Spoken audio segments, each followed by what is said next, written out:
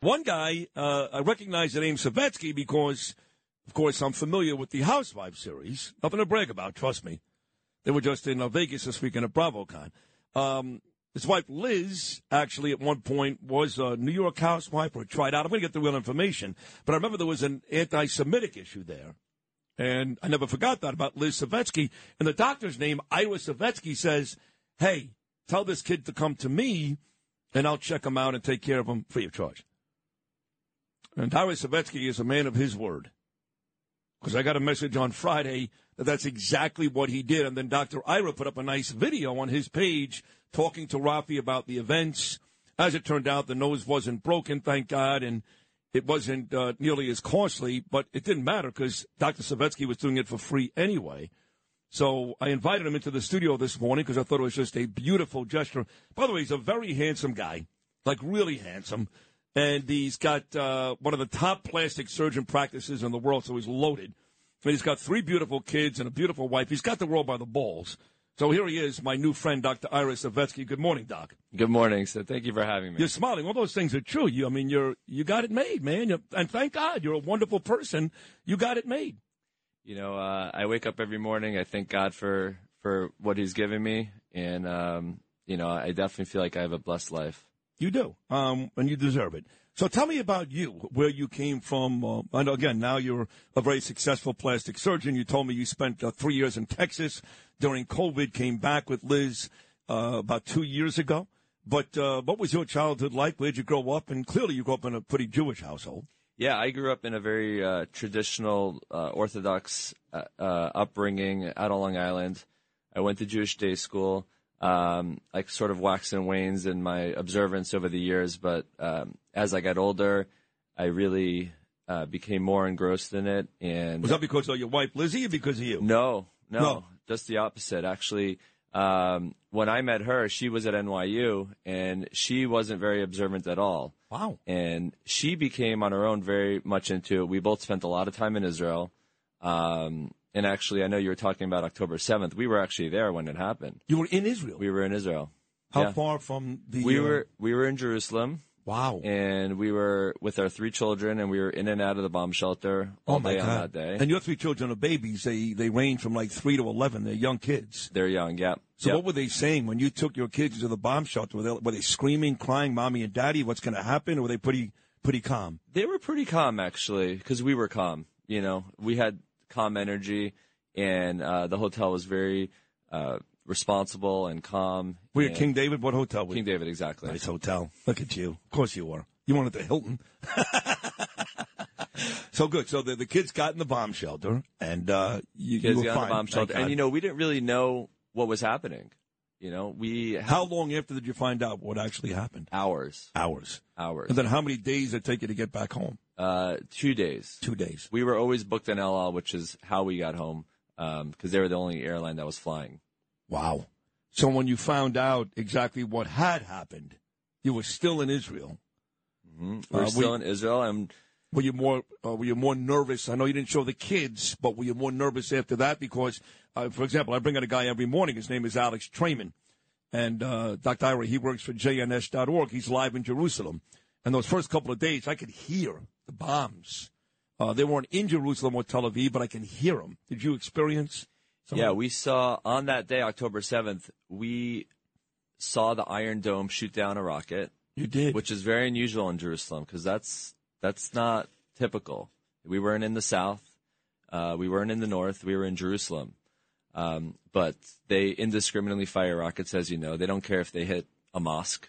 They don't have accuracy when it comes to that. Right. Well, they hit the hospital. Yeah. Those idiots. Yep. They blamed us, of course, but those idiots hit the hospital. They hit the hospital. They shoot from hospitals. They shoot from schools. We sort of know their game plan. Well, they've got their 2 headquarters in hospitals in Gaza as we speak. Yep. Which does put the Israelis in a tough spot because unlike these animals, we don't want to kill innocent people. Yep. We will if we have to. Don't kid yourself. We will, but we don't want to. So now we got to figure out how to get to the basement of these hospitals without killing the innocent people in the hospitals. Yep, absolutely. I mean, did you consider at some point sending Lizzie and the kids back home, putting on a uniform?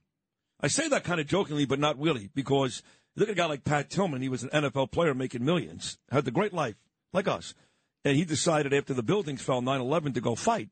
And there was a second, just 1 second, where I kind of thought the same thing on October 7th, October 8th. Did you consider that? Or? The first thing I did was reach out to my friends there that work in hospitals and to see if they needed any, I'm better served as a doctor than a fighter at this point in my life. Yeah. You look more like a doctor. You're cute. You can't get hit in the face. Although you can do your own face if you get hit in the face. That's true. Yeah.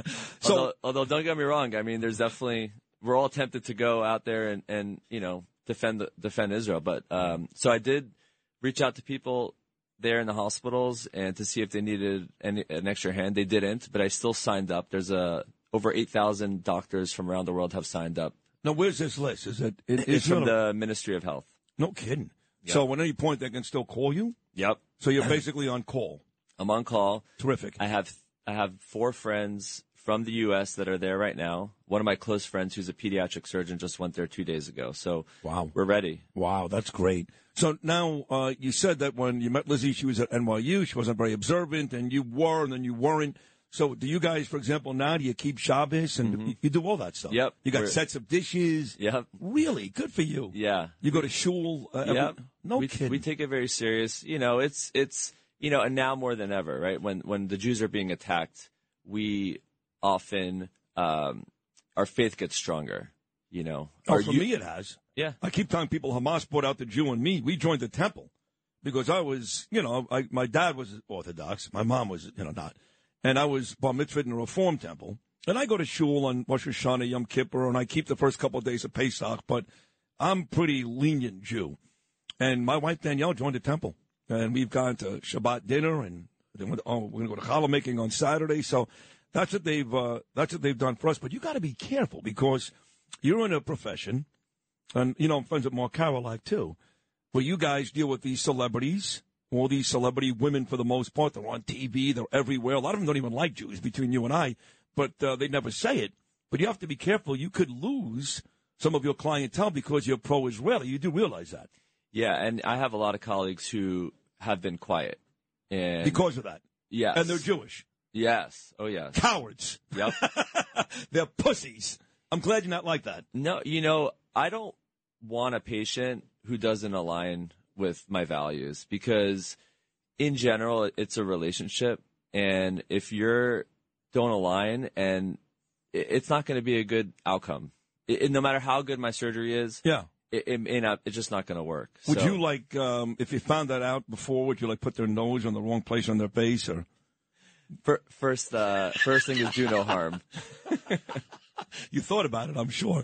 I used to watch. What was the name of that show? It was such a good show for years. It was on cable TV. The good-looking guys too. I think they were brothers, and they were plastic surgeons. You don't remember it? It was really popular. It was a good show. Yes. In the 90s. Remember? Yes. And they would do crazy stuff like that. In South Beach. I think it was in South Beach. Yeah, yes, exactly right. Yes, I'm totally. That was the show.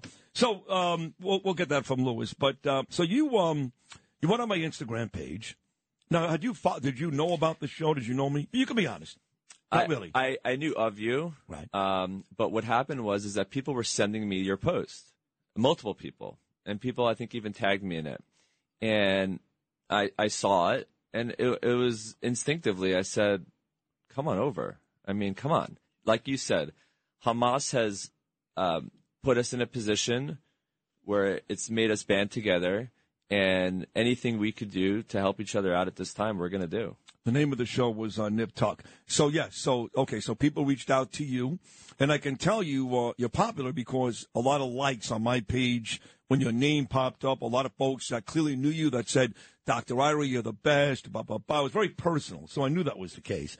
So you actually met with Rafi, you realigned his nose, and I don't want to put words in your mouth, but I'm pretty sure you said on that video, you took it a step further, that if you're a Jewish person and you get beat up in the streets of New York, or God forbid, you got, injured October 7th, anything that relates to Jews getting hurt, I think you said on the page you would do it for free? Yep, absolutely, without a question.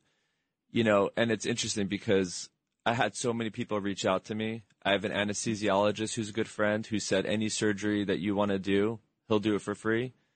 I have a dermatologist who reached out to me. Any services that she could do, she'll do for free. Come I have on. a cosmetic dentist who reached out to me. They said, anything you need that needs to be done in this situation, I'll do for free. So it's, these acts of kindness or banning, it's contagious, and people want to do whatever they can. People feel helpless now, and people really want to contribute any way they can to the Jewish people.